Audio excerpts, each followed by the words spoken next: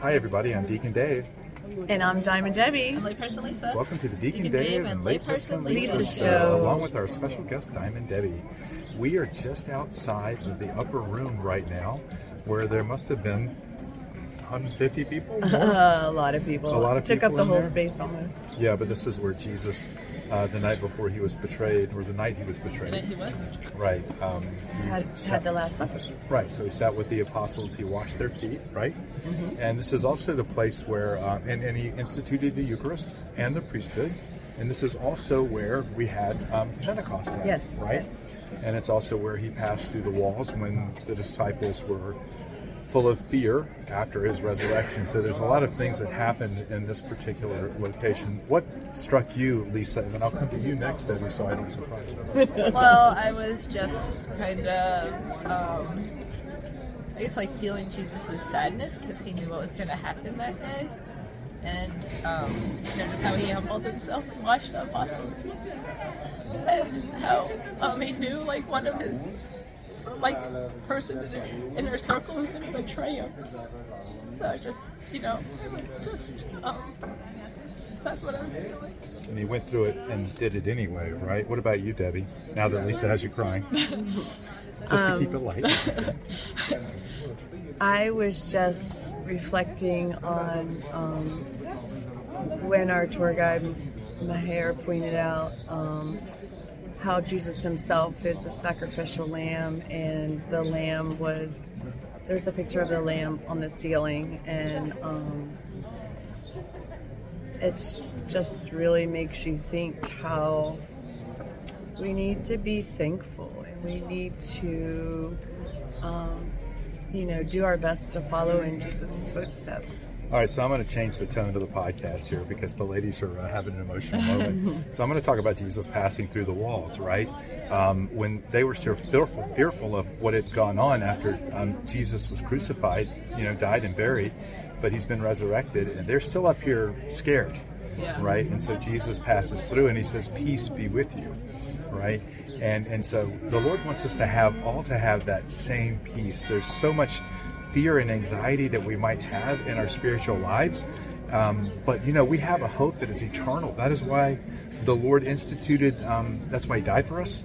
And then he gave us, I would like to call it almost like a maintenance program, right, to sustain us until he comes again, and the Eucharist. So there's also, while there's great sadness, there's also great joy, right, in the things that took place here. And then there's Thomas, right, who was doubting Thomas, who had to see it for himself, the wounds of Christ. And so Jesus came again when Thomas was present and allowed him to touch the wounds of Jesus. And so we're all going to get tattoos. And I know Debbie and I are getting a Jerusalem cross. I don't think you are, Lisa. And the 5 crosses of the Jerusalem cross represents the 5 wounds of Christ. Yeah, so that's actually happening tomorrow, ladies. Can you believe it? So we're going to have a podcast tomorrow from the Razuk Tattoo place in the Old City. Any other thoughts from y'all? Well, I also like when Maher was talking about Pentecost. Oh, I was just praying, say that. "Come Holy Spirit, come Holy Spirit." Right. And the Holy Spirit, don't you know you are a temple of the Holy Spirit, Lisa and Debbie?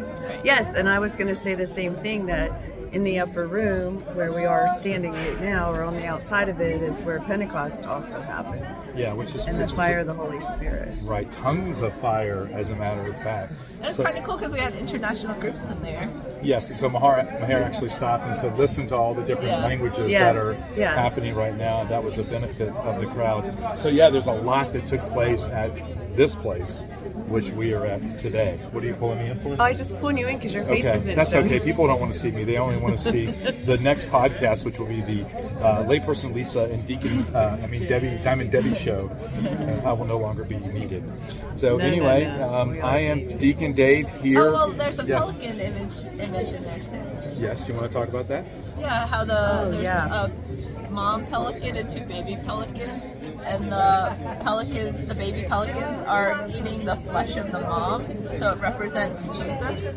as because he, we consume his flesh when we consume the Eucharist or receive the Eucharist. Yeah, I love that. I love that symbolism that he shared with us. Yeah, and we saw the pelicans up close in Africa, and we saw that little nail, like that sharp thing at the end of their beak that they probably used. To kill themselves? No. To eat the flesh of the mom. Eat the flesh just when the mom naturally dies, I guess. Yes, Is that how that when works? she dies. I think the mom sacrifices herself for the. Yeah, I wonder how they Yeah. sacrifice. How they kill themselves, I wonder. I don't think that's important. Just They try to- sacrifice just like Jesus They sacrifice sacrificed. themselves for those that they love, just like Jesus sacrificed himself for us. Very good. Well, we have to get back to the bus. I'm Deacon Dave. Emily personally. And I'm Diamond Debbie. See you next time. Bye. Oh, sorry, I went out of order.